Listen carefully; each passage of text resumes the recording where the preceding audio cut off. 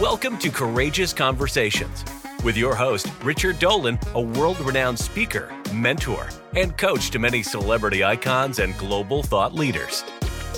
Listen as they share their stories and insights about what it takes to lead a courageous life, from overcoming adversity to living with purpose and meaning. Each guest brings a unique perspective that will leave you feeling empowered and motivated to make positive changes in your own life starting today. What's up, everybody? Richard Dolan here for another courageous conversation. And I've got to say, I've interviewed many people around the world. I've called them icons, leaders, thought leaders, even gods of industry, if it were. But the reality for me is this. Many of you have written and asked, who do you read? Who do you follow? Who do you listen to and are inspired by? And of course, celebrities and great sport legends and those who've authored great books or are up to great, wonderful, massive things are always top of list. But at the top of my list has been this man right here, Mr. Tom Bilyeu. I've been an admirer of not just his entrepreneurial journey, but have come to notice, learn, and get to know firsthand that there are parts of who he is and what he does in the world that some of you might see as a YouTube influencer. Some might even think that he's a social media platform leader. Some of you might even see him as a really great spokesperson on topics like longevity, love, and living, as well as leadership and loving it all. But he's all those things and even more. And that's why I asked my dear friend here to join me for a courageous conversation to find out just who is Tom Bilyeu. Tom, so good to have you, man. Richard, thanks for having me, man. This is going to be a lot of fun.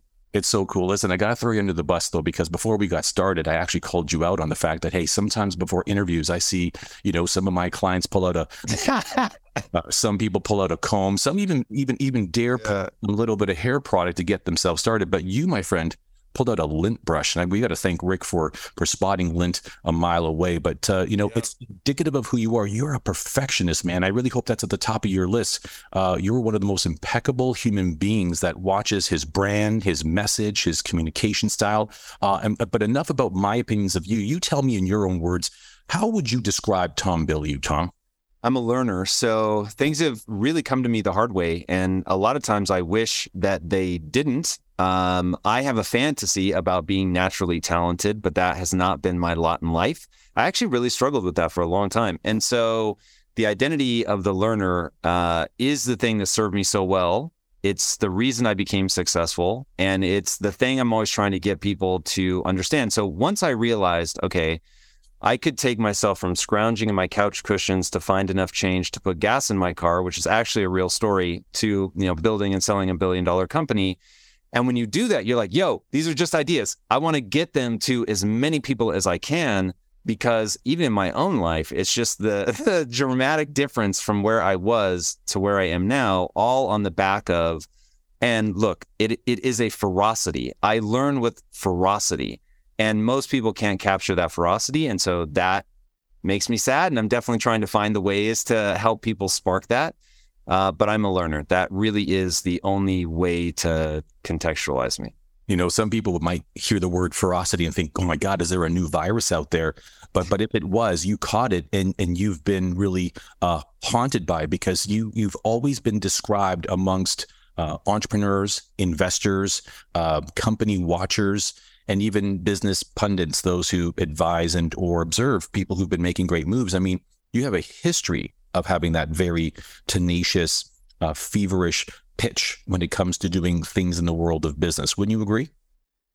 I would agree. And I do wonder sometimes if I have an unusual ability to be malleable. So when I hear people that, they're like, okay, how do I get your level of success? And honestly, it's clarity.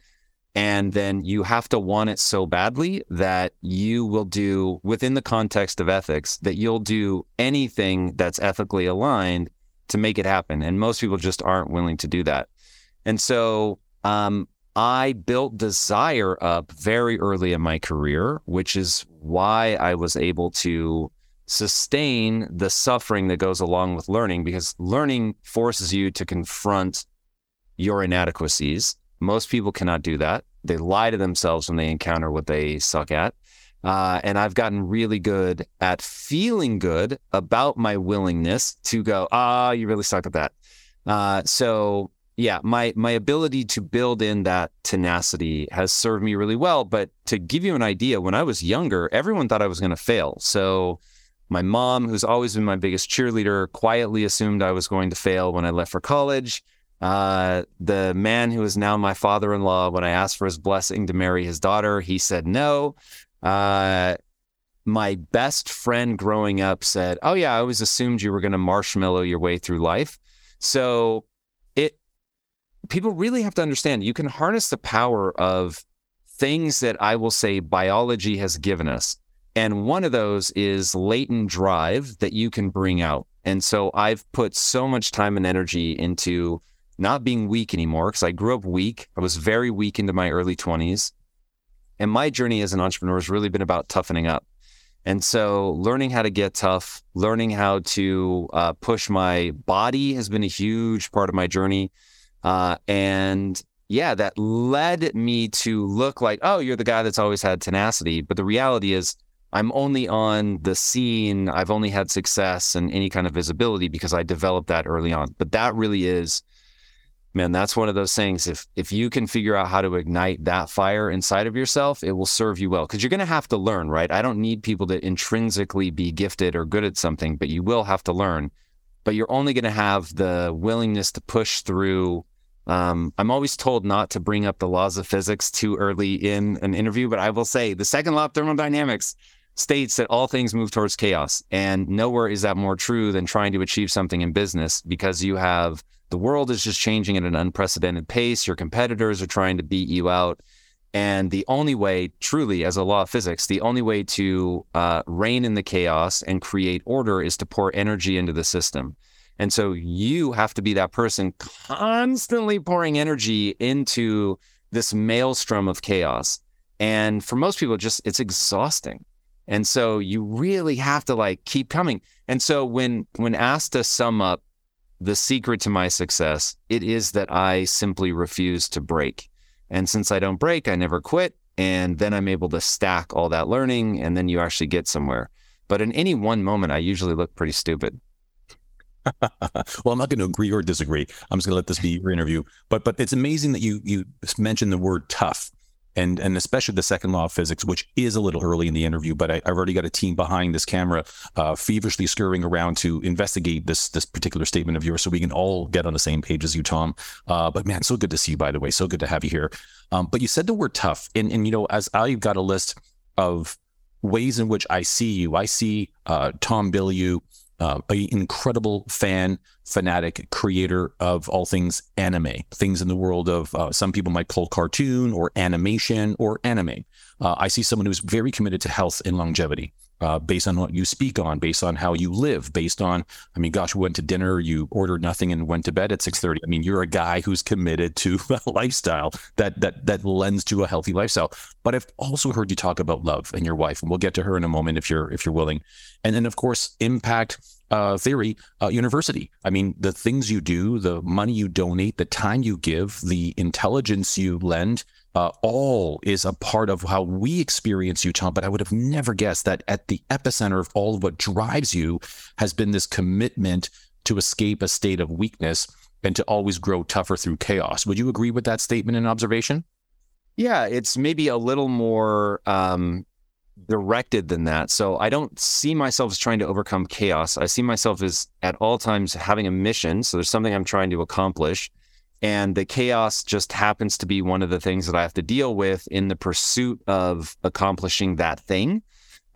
So yeah, having a strong why, knowing who you're fighting for. And I do think it needs to be very specific people that you can picture and that you love, to your point about love being something that really, really drives me. But yeah, I came early enough to what I call the only belief that matters, which is that if I put time and energy into getting good at something, I will actually get good at it. And if you combine that idea that I can get good at anything at any time, I just have to really give myself over to it, with Kobe Bryant's idea of boos don't block dunks.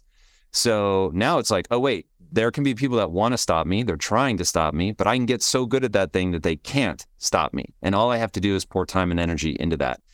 That's probably the best framing for my life. And then it just so happens that, I've pointed that at a few things in my life. And if you point that kind of energy and willingness to suffer, to grow and get better at something long enough, it tends to yield. So I've been able to do some pretty interesting things in my life as a result. Well, before we get to those, just for clarity for those who are listening and who are obviously big Kobe Bryant fans, I hope you're saying that when he says booze doesn't block dunks, you mean like the alcoholic beverage, not like... Yeah, it's funny. I will sometimes spell it BOOS. People booing you do not block your dunks. I gotcha. Okay, good. So it's not alcohol nor Carlos Boozer, but you mean booze as a negative energy from the stands. Correct. Yeah. That's a direct quote from him, which I love. But when you don't see it in writing and you hear it, yes, people often think I'm saying BOOZE. No. I mean, he rests in power. That guy was someone special, that's for sure. Oh, God, I'm so horrified. I never got to interview him, man. I never met him. Don't know the guy from Adam, not even a sports fan, but he was somebody, because he went from the sports thing. Obviously, everybody knows what he did there, but he won an Academy Award, dude. So he goes from basketball to winning an Academy Award. And so I'm like, oh, I'm going to get to compete with Kobe Bryant. I was so excited.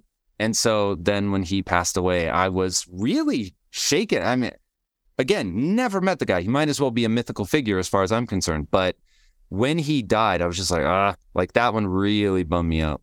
Yeah, I get it. I can't believe you're right, though. Thanks for reminding me. He did win an Academy Award, and not to make this about Kobe, but about things that we both love and share in common as to what we admire. Wow, I didn't hear a lot about that Academy Award and why he won it. And it was really about his time exiting the game. Yep. And speaking of wonderful exits, which became then magical new reentries, that kind of sort of sums up your first chapter. You know, you were a successful entrepreneur. From what I know in your story, both you and your wife were the founders of an incredible business. Can you tell us a little bit about that business and what role it may have played in chapter 2 for the Bilyeus? Yeah, for sure. So I had been partners with these guys for years in another company called Awareness Technologies. And I was so unhappy. Finally, my wife pulled me aside and was like, yo, you can't keep doing this. So you need to figure something out. So I was like, yeah, I'm going to go quit. After much soul searching, this is not a flippant thing, but I went in and was like, guys, I just can't do this anymore. I need to go do something that makes me feel alive. And I left that company for about 45 minutes. And they called me as I was driving home from telling them, I can't keep doing this. I gave them back their equity. I was like, I'm out. And they called me and were like, hey, we actually feel the same way. And so what would we need to do to keep working together? And so then we laid that all out and we came to an agreement. We were going to sell that company, build a new company, but that company was going to be predicated on passion. It was going to be something because what really became clear to me in the first company was that you could guarantee the struggle, but you couldn't guarantee the success. And so I was like, all right, if we're going to do this next company, it has to be something that even in failure, I will enjoy. And that really became an important question, because up to that point, my partners had always told me that the right question to ask was, if you could do anything and you knew you wouldn't fail, what would you do? And I used to think, yeah, that's the right question. That's so powerful. It's going to lead you to really do the things you love. And then I realized, actually, the right question, since failure is almost guaranteed, the right question is, what would you do and love every day, even if you were failing? Go do that. And so that fundamental shift then became Quest Nutrition. And look, we were business savvy, so we knew how to structure it so that it could win huge. But we really went into it just, hey, we're doing this for a reason around metabolic truth. We want to help people. For me, I was showing up every day fighting for my mom and my sister, and because they were morbidly obese. And so I just wanted to really make food they could choose based on taste, and it happened to be good for them. And so I don't have moral judgments around people being out of shape, even though I think it is terrible. And I think for them, and I think everybody for their own sense of self-respect should address the body. And I don't think people get where they want to go unless they address the body.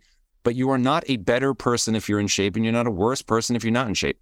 But there are biological consequences. And so I'm always trying to get people to find joy in their food, find joy in eating healthy, and understand how much better you just feel when you're eating well. So anyway, I go into that, mission, sort of heart on sleeve, let's really build this thing. And then irony of ironies, in making a pact that we would not chase money, that we would build something that we really believed in and could stand by, we end up building by far the most successful company that any of us had ever been a part of. So this is really crazy. A super awesome lesson about the age of social media, where being a good person is actually the greatest marketing message of all time. And that wasn't historically true. I mean, 70 years ago, being a good person doesn't necessarily mean that you're going to get the attention for what you're doing. And it feels like, if I can slipstream with you, by the way, and of course, congratulations on not just the journey, but doing it with your bride and for your family and for a great cause. Talk about not just generating net worth, but creating life worth, which is the value you give to and get from life. What an amazing, amazing thing to do. What an epic chapter in your life, my friend. And I know you're just getting started, but talking about just the good and the bad, and knowing that you're a real force on social media. With hundreds of thousands of views, with millions of followers around the world, and you are one of the very few who talk on topics that generally have geographical boundaries due to laws or language and whatnot, and you somehow just will supersede them. So you connect at a really real level, likely for a number of reasons that I can suggest, but I'd love to hear from you. Why right now do you feel that perhaps there are good and bad actors, if it were, on this social media platform, our world, if it were, the world of influence and messaging and voice boxing? Yeah, attention is monetizable. Attention is really powerful. People are always going to seek power. There's a reason that people will tell you over and over and over, and they really mean it, that money can't buy happiness. But yet people are going to pursue it to the ends of the earth. And as somebody who has both had money and not had money, I will tell you that money really is powerful. It's just not what people think. Fame is powerful. It's not what people think. Influence is powerful, but it's not what people think. And so when you find people that know how to leverage that, they're going to go ham to acquire, because they know exactly what to do with it. And when you have something that is so disproportionately powerful, it's going to attract good and bad alike. So social is very interesting. There are real dangers that people need to look at in their own life and be very thoughtful. Your frame of reference in your life is going to control everything. So all of us are viewing life through a funhouse mirror that we have unintentionally hand warped to show us what we think is going to be there. And for 1,000 reasons, from the 50% of who you are that's hardwired and unchangeable to the 50% that's malleable, and you encountered something when you were 9 years old that stuck with you. And there's just a gazillion things that end up shaping that lens. But once you take conscious control of that, you can do something very interesting. The problem is that most people aren't thoughtful about who they follow on social media, and social media is creating your funhouse mirror, your frame of reference, partly. And so, yeah, people need to be really, really thoughtful. They also need to think critically.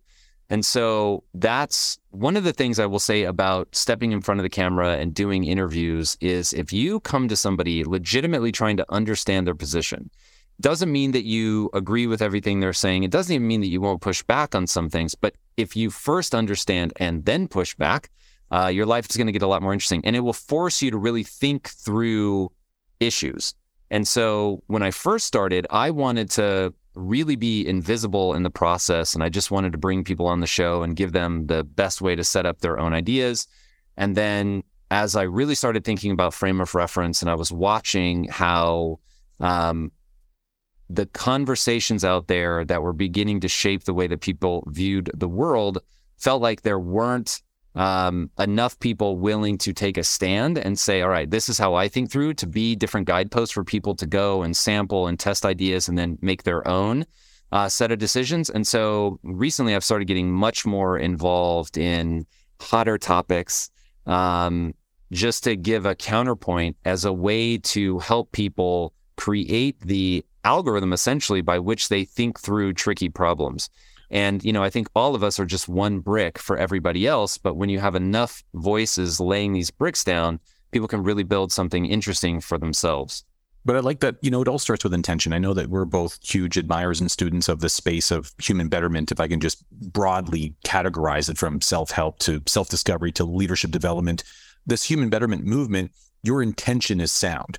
we don't have to look too far to see red or blue or political agendas or should I run or not, or things around very social, sensitive, culturally reshaping type narratives that we don't know if you want to touch. And so what I love about you taking a bit of a harder line and going a bit deeper into some of these conversations is, hey, I'm trusted. My fans and followers believe me.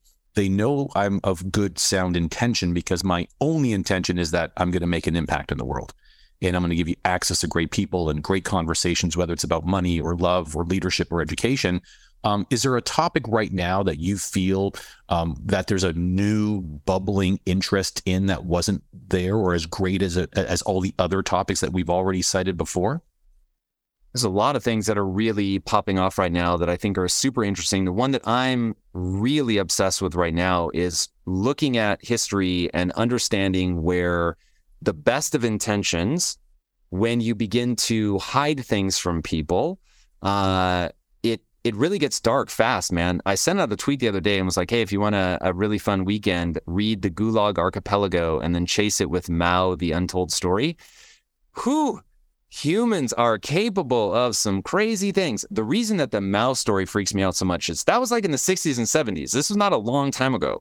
So realizing how people can break bad, even with the best of intentions, I think that feels really important right now. As you've got Elon coming on the scene and he's become this gigantic Rorschach test of like people looking at the same thing. And some people are like, this is amazing. And other people are like, this is tyranny. And so that is that idea of, okay, how do we have to structure a society, especially when you have these private companies that are controlling so much of the dialogue? Like, what does that look like? Who should be able to speak on what, when? That's something I'm growing. That is the topic that makes me feel like the way for evil to take over is for good men simply to do nothing. And it's like, that's how it started to make me feel. I started feeling like a coward for not saying, hey, I think this ends somewhere really problematic. And so speaking up on that, and then I'm a huge proponent of individual responsibility, which became unpopular. Like I looked away to build a business and came back and personal responsibility was no longer en vogue. I was like, what just happened? So you want to talk about when I realized that even somebody like Nelson Mandela wasn't getting his due, it's like, what is going on? Like that he comes the closest to like, if I could snap my fingers and be as amazing as somebody, he's the guy that I would snap my fingers, just because I can look at my life and go, I would crack 27 years in prison, not ready to rock for that. And then to come out and not just bludgeon people and really try to unify, that was really, really impressive to me. So anyway, that's gotten me. But really, I would too. I'd be like, rice and water again. I mean, yeah, dude, and breaking rocks. Dude, did you read The Long Walk to Freedom? Man, I want to hear what you have to say about it, though. Oh, God. It's so good. It was just the thing that really sticks with me is this idea of the third way. So I wrote a whole comic book about this called Neon Future that I did with Steve Aoki, and it was us playing with that idea. So I read the book, and he's like, okay, blacks are the largest demographic in South Africa. So this should be pretty easy for us to take over. And as we do, we're going to have a choice to make. Do we remain oppressed? Doesn't seem like a good option. Do we become the oppressor? And he's got a quote there that really hit me, which is that the oppressor gives up a piece of their humanity when they oppress. And I was like, whoa. So even though you get power, you give up something more meaningful. So that really hit me. And then the third option is unity. And in the book, he goes through, like, imagine making your security detail out of people who 4 months before that were keeping you in prison. Probably not the right guys, but he did it because he was like, I have to show people that I will put my money put my life where my mouth is. And I will find people that I think were high integrity that got caught up in a bad system. I'll explain to them what we're looking to do. And they did it, man. It's really, really unbelievable. So in this world where, going back to social media, where we have these algorithms that are, I think, I don't think they need to divide us. So I don't see an algorithm as good or bad. It just is. And so, but right now we're getting all this crazy division. And so my hope is to emulate Mandela's third way of unity and like finding that way. So anyway, the personal responsibility I think is huge. So you want to talk about being able to unify people, don't make excuses, come together. If you want a strong country, be strong yourself, right? So that all of that's big, not popular in certain circles. But that's when that is the singular thing that changed my life. And I've seen it change other people's lives from all walks of life. For people that don't know my story, back at Quest, man, I had 3,000 employees and about 1,000 of them grew up hard in the inner cities. And of that 1,000, I don't know what the exact percentage is, but we had a very substantial percentage of people that were ex-felons or felons, ex-convicts, former drug dealers, gangbangers, because I said, look, to me, I believe it doesn't matter who you are, it matters who you want to become and the price you're willing to pay to get there. Now, if that isn't bullshit, then I should be willing to hire somebody even if they have a felony conviction. And so we did that. We had a lot of people that were amazing. They happened to have gone to prison for one thing or another. And so being in the mix of that, you realize that, hey, you've got every excuse in the world to be angry. If you take that excuse, that will be your life. You're just going to be angry. You're not going to make any progress. On the other hand, you can remember what Kobe said, booze don't block dunks. You can get so good that despite your skin color or where you grew up, whatever, that you actually can succeed. But yes, you may have to work harder because of your zip code. So anyway, all of that, never thinking I'm going to be in front of the camera, not thinking, oh, I'm going to tell stories about this one day. It was just like, all right, I got to build this company. I've got these, I can harness some incredible talent if I'm willing to look past something else, that other people won't. And it's a mixed bag, by the way, because you will notice that impact theory, I do not do that. So it's like, let me not paint myself as a saint. This was a social experiment. But what it showed me was that when you got somebody who could take personal responsibility, it's unreal what they can do with their lives. And we can go more into that if you want, but it's really amazing. But you have to face the hard truth that no one's coming to save you. But Tom, it's amazing. You're like a Pandora's box of intellectual magic. So, it depends on what you want to look for. Like this conversation is going in a complete different direction than I expected and one I'm prepared for, but one that actually really lights me up because what you said was so vitally important. What I love as a dad and people who listen to this show, and we're so grateful for all those who do. Some of them are parents or aunts or uncles or godparents or just have friends who've got kids and appreciate what the future generations hold as the possibility for where the earth will be going. But this individual responsibility conversation resonates with me as a parent because when I was growing up, I know who I looked up to and why. I know what I watched on TV or read in comic books, and I know what inspired me about some of those characters and or some of the things that they did and why.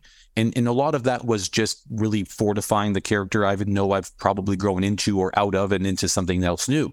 But kids today are listening quite attentively to all things social media. And we don't have to look that far to find some of the people out there and some of the actors out there.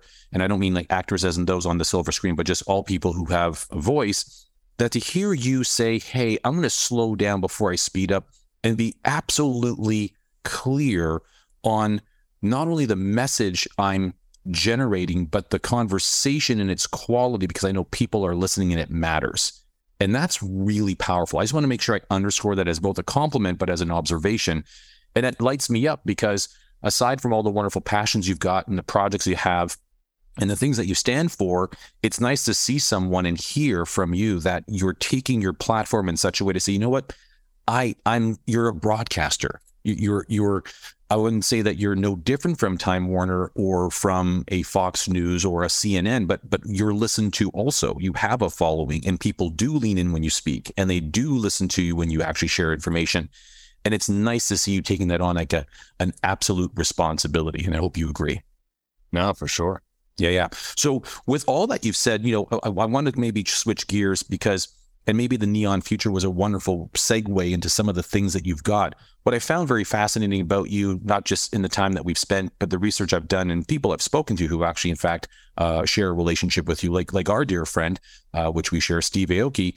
Man, no one, and I'm trying hard to find someone to say some really dumb shit about you, and it's impossible.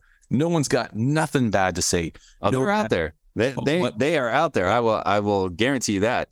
But those are opinions, and those might be naysayers, but people who actually have been around you for a long time are like, you know what, this guy really has heart when it comes to what he does and where he puts his time, effort, energy, and resources into. And with all the things that you've got, what would you say right now at this juncture of our interview as we begin to wind down?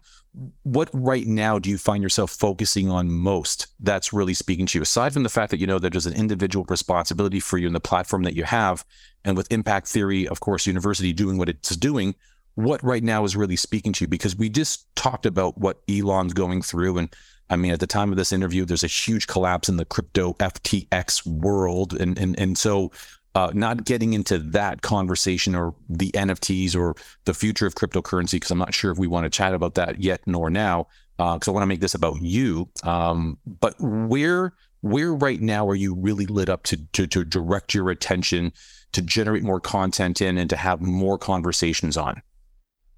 Well, so, okay, that is a very big question. And probably the thing I struggle with the most is how do I narrow my focus down enough to, as a brand, be meaningful? But I will tell you the core of my existence is really about answering one question. And that is, right now in the Western world, your zip code is the number one predictor of your future success, more than your IQ, which I actually find just horrendous. And so every one of us needs an animating force. My animating force is that. I don't think it needs to be that. I think that I can have a major impact on that through story. I tried. I created what was originally called Quest University, became Impact Theory University. And it was me just telling people, think like this, act like this. It will change your life forever. I'm not wondering about this. I'm telling you, I did it. I know this works. Like, this is just, it's what I call the physics of progress. Like, I call it the physics of progress for a reason.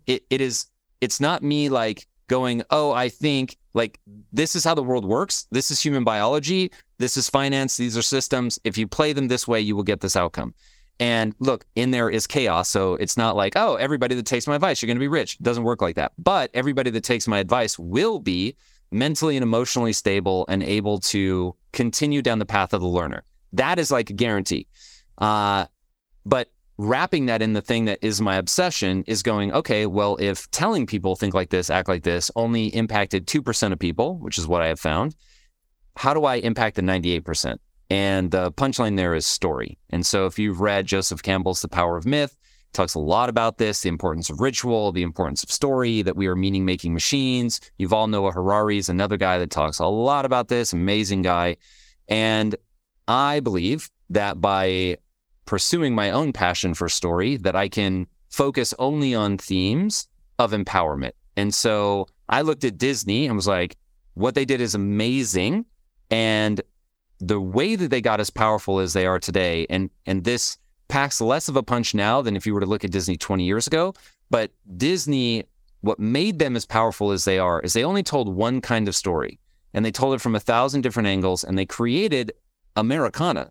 And I mean, it's really incredible to think that they created a cultural movement. And the easy way to explain it to people is, if I tell you I'm going to go see a Sony movie or a Warner Brothers movie or a Paramount movie, you don't know anything about it. But if I tell you I'm going to go see a Disney movie, you already know something. And so we wanted to do that. So if Disney created the most magical place on earth, we want to create the most empowering place on earth. And we just want to tell one kind of story over and over and over from 1,000 different angles. And that story is, no matter who you are, no matter where you were, if you take responsibility for your life, your actions, and for getting better at something, then you can achieve virtually anything in your life. So we tell the classic hero story. Somebody starts weak, afraid, scared, alone, and they get better. And we're just going to tell that story to death. And that is my obsession. To say that it's my obsession would be to understate how much I'm into this. And I'm throwing all my own money at building something extraordinary, meant to last the test of time. And that's it. So how much can we break the connection between success and zip code. That is the mission of my life.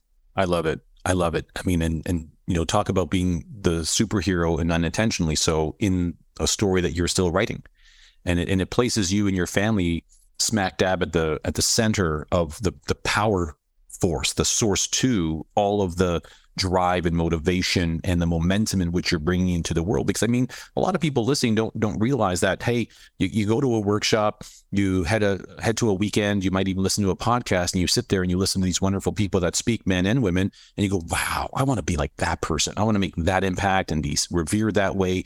And they head off and they set up a website, and they might even get themselves a social media handle. And they think that just because they've got an opinion about something in the world, people will come, they'll lean in, they'll listen, and they'll buy from you. And it's not that easy. It takes something. It takes work. And one of the first things that I've learned in my journey, and you're someone who comes across, and I clearly hear it in you, that you're such a massive student, but you are also, and more importantly, a living demonstration for the things that you speak on. So you're not. I'm glad you said that. So yeah. My whole thing is I would not allow myself to be in front of the camera if I wasn't building something at the same time. And so the thing, like, I am admittedly a raging egomaniac. I've just been very thoughtful to build my ego around my willingness to learn. But the cool parlor trick that leaves me with is that you can give me a microphone and put me on stage and tell the audience they can ask me a question about anything they want. If I don't know, I'll just say, look, I don't know about that. But my ability to think through problems in real time is easy because I just tell you what I'm actually doing. And so if you're asking me anything in any of the areas that I'm actively engaged in, we can go really, really deep because I'm not a teacher, I'm a learner. So I'm a learner who's deploying this and learning every day, like literally minutes before this call. It's actually why I had to roller myself last second before we started. Because before this, I was in a marketing meeting and we're, looking at what do we do here? What do we do there? What are we learning? Looking at the data. So my life is I thought you were building I thought you were shopping for shaggy rugs just to get that off my system. That too, obviously. But your marketing team is a big part of what you're doing. I mean, I may have interrupted you and I apologize, but let me slipstream with what you were saying is by observation, what people don't realize is it takes work. It takes a lot of work. It takes a lot of investment, and it takes a lot of time. And unlike many other social media platform speakers and influencers, which, by the way, you're some of that, but you're bigger than that. And then likely and largely because you've got a team behind you that are really a very large team from my view. Can you tell us a bit about the organization you run and how it really does not only just make an impact, but it actually makes income? Because I think that what people don't realize is how you really run this world like a business. And that would be my assumption. Would that be accurate? Yeah. Not like a business. This is a business. This is my forever company. So I am trying to build the next Disney. So yeah, this is where it gets very interesting. So whenever somebody asks me, how do I get big on social media? My answer is always the same. Go get so good at something that when you come back and talk about how you got good, people are hanging on your every word. So many people fail to do the first part. And so they just come and go. So that is really important to me, is that you have to go in, get good at something. And one of the things I have to get good at in order to have the success that I want is to know how to build businesses. So Impact Theory is my third company in a row that's been multi-million dollar. The second one was Quest, and so that was $1 billion. So this is something I'm getting good at. And it's incredibly powerful because it's you have to create a self-sustaining economic engine if you want to do the kind of thing I want to do, right? So because I sold the company for so much money, I generated a tremendous amount of wealth. But let me tell you that you could blow my entire net worth making Avatar 2. So it's like these things cost hundreds of millions of dollars plus hundreds of millions more in marketing. So it's like, well, I knew I wasn't going to just be able to blunt force trauma my way, go fund a film and, everything would be well. Maybe we could have done it once, but if it hits, all's well. But if it fails, then we're done. And so that felt a little bit too much like going into Vegas and, betting on red. So I was like, yeah, let's definitely not do that. So I had to build a company. So yes, we focus on structure. We have a team of, I think, 52 full-time people, but I know we're not going to get deep on Web3, but given what we're building on the Web3 side and the entertainment side, we can fluctuate up to, 150, 200 people at any one time as we're building, if something's really artistically intensive. We just launched, or actually, technically, we sneak previewed our short 3D animated film around our Merry Mods holiday project. The short film launches on Christmas Eve. And even just watching the credits roll by on that, I was like, this is bananas. So that one, 4.5-minute film had, 55 people on it, 60. It's crazy. So you look at that, and so our company expands and contracts quite frequently depending on what we're creating. But yeah, we have 52 stable people plus contractors.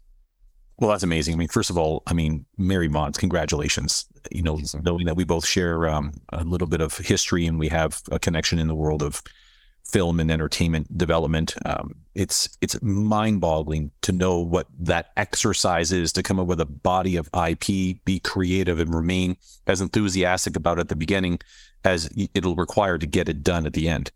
And then sell it, and then move it, and then get people excited about it. So well done. In the time that we've got left, and I promised that we wouldn't take up over an hour of your time, because I know how busy you can be. I have got to put some time into your love life, and I know that might sound forward, and I haven't said your wife. Oh, come on, let's get into it, man. I love this. This is my favorite topic ever. From one dude to another, I've just got to crack this conversation open, because man, it's enviable to watch a dude that's so smart, so feverishly learning about things in the world and sharing them immediately thereafter. You're a feverish reader, I can tell. But then to hear and watch and see and witness that you're doing it not just to champion a wife, not to elevate her, but you are doing it together.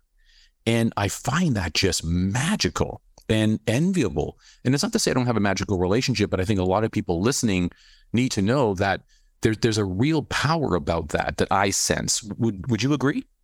Dude, violently agree. So this is one of those, we're in a weird moment. So I found my wife when I was 24. So I got very lucky. I've missed sort of all the red pill, black pill, dark wolves howling in the background thing about the relationship between men and women. And so I'm like, guys, the whole idea here is that you have a partner that is helping to shape you and make you a better version of yourself. And so Lisa and I got together in a really quite traditional relationship in the beginning. And it's really extraordinary to watch my wife go from housewife to entrepreneur and how we navigated that.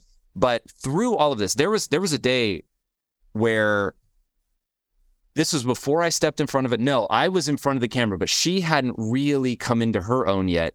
And I ended up just breaking down crying, and I'm not a crier. So that was really unusual for me.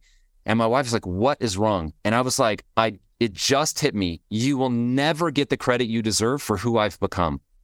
And when I think, dude, the dance between men and women and how you shape each other, my wife is the only person who can use all of the psychological rewards and punishments and all that. Plus, we have a sexual relationship. So now it's if she really wants to incentivize something, when you're in that kind of relationship, you really have the trump card to play. And people are weird talking about this. I think it's amazing. Don't think of it as manipulation. Think of it as gently guiding, nudging, shaping, however you want to think about it. But she took me from that lost, weak guy who wanted big things, but wasn't doing the things he needed to do to get there, and used all of her ways, wisdom, intelligence, feminine wiles, all of it, to help me become who I wanted to become. And through that journey, we both started to realize, hey, you're really good at business. You've got incredible business insights. You look at business in a way that's completely different from how I look at it, which makes us work well together because I can see what you're blind to. You can see what I'm blind to. And so together we've really thrived. And so she went literally from a stay-at-home wife to being my partner and is a phenomenal entrepreneur in her own right. It's been really incredible. And so that idea of a real partnership is something I want people to understand. And look, I get it. I want to be the man. I want to be Studley. I want my wife to look at me in that way. And You've got to become a person worthy of that look, which is the easiest way to explain it. But doing that together in partnership where she's amazing at things and we celebrate her for the things that she's amazing at, I'm good at things and she celebrates me for the things that I'm good at, it's way cooler. And so instead of me trying to be better than her at everything, which is what I thought she needed at the beginning of our relationship, I thought she won't find me sexually attractive unless I'm better than her at everything. And then one day it dawned on me, like, who would want to be in a relationship where the other person is better than you at everything? That would be a nightmare. You'd be constantly confronted with your own inadequacies. And I just thought, yeah, that wouldn't be fun. And so once I had that realization, then it was like, whoa, we could really start to thrive. We could see each other as true equals, as partners, that each of us could sharpen the other. And dude, we've been married for 20 years, together for 22. So it's like that and a whole bunch of other tactics that we have are very effective. Well, listen, man, I mean, what's amazing, I've read the articles, I've seen you speak. I mean, couples that are together and work together and succeed together have better sex together. I mean, that's the saying. But all kidding aside, it's the fact. You heard it right here with Tom Bilyeu, right from him, his mouth to your ears, and that even in itself is sensuous. But let me just say this. What I want you to know, and I want to acknowledge you as we have our final few minutes left together. Amazing how an hour blows by. But there's a lot of talk out there where men have lost their masculinity, and there's this complete conversation where men need to restore that, and that's a great journey. And of course, there's this incredible female movement where there's female leaders and finding your inner feminine voice and being okay with that world and however that looks. And there's something in between. But what I love is that you're talking like a couple. We're talking about when you're together, you can weather anything. And I just love that no one's talking about that. No one with your stature, with your stamina, with your creativity, with your life force, with your tools and technologies and all the great conversations you've got going on across the creative field. You're talking about being a couple, being together, celebrating each other, elevating each other, and blending in such a way where you don't lose a sense of yourselves, but together you become stronger, like 1 + 1 = 11, if I may. And I just want to acknowledge you for that, because I really do believe that is just one of the great conversations that's been missing for a long time. And I'm sure glad that the Bilyeus are at the forefront of speaking from there. And I just want to make sure I say that to you and to Lisa, if you could pass that along. I will, for sure. Thank you, man. It's very kind. So, brother, listen, man, I mean, it's amazing how much I want to get through with you. And I'm very excited about a lot of the things that you talk about, from the physics of progress to the fact that you work from this key called responsibility. I love that you've been talking about that one question that's haunts you, and it's going to be probably the epicenter of the work that you're doing, which is shifting people's ability and their position with prosperity and power in spite of their zip code. It just sounds like you're a man on a mission, and it just doesn't sound like you're slowing down, but you're speeding up. What do you want to tell the world? Like, if you were poised up on top of a hilltop and everyone was summoned to hear what you were up to for the next 5 years, and you wanted to put it out there, what would you say that they can count on Tom and Lisa to be doing over the next 5 years, that the world can really lean on you and learn from you as a result? There's really only one idea that I'm trying to get out. And so when I think about, Carol Dweck wrote her seminal book, Mindset, which is just so powerful. Everybody should absolutely read that. So what I'm trying to get people to understand is fulfillment is everything. And so maybe you get rich, maybe you don't. Maybe you're the greatest of all time in your thing. Maybe you're not. None of that's really going to matter. What matters is humans are designed to be hungry. And so no matter what you accomplish, you're always going to want more. So now the question becomes, okay, given that that is the truth of our nature, how do you make that work for you? And the answer is fulfillment. So fulfillment has a recipe, and that recipe looks like this. And everything that I do is going to be about dealing with this recipe. So ingredient number 1, you must work hard. Doesn't matter. If you're given $8 gazillion and you spend your entire life giving it away, it will be meaningless to you unless you bust your ass giving it in a way that solves gigantic problems or builds something. Whatever, you're going to have to work hard. It is a biological imperative given to you by nature. So to fail to work hard, you will never feel the way about yourself that you want to. So that's ingredient number 1. Ingredient number 2 is, what are you working hard at? And that thing is to garner a set of skills. So you're going to transform your potential into skill set. We'll call that progress. Tony Robbins talks about how progress is a foundational pillar to human happiness.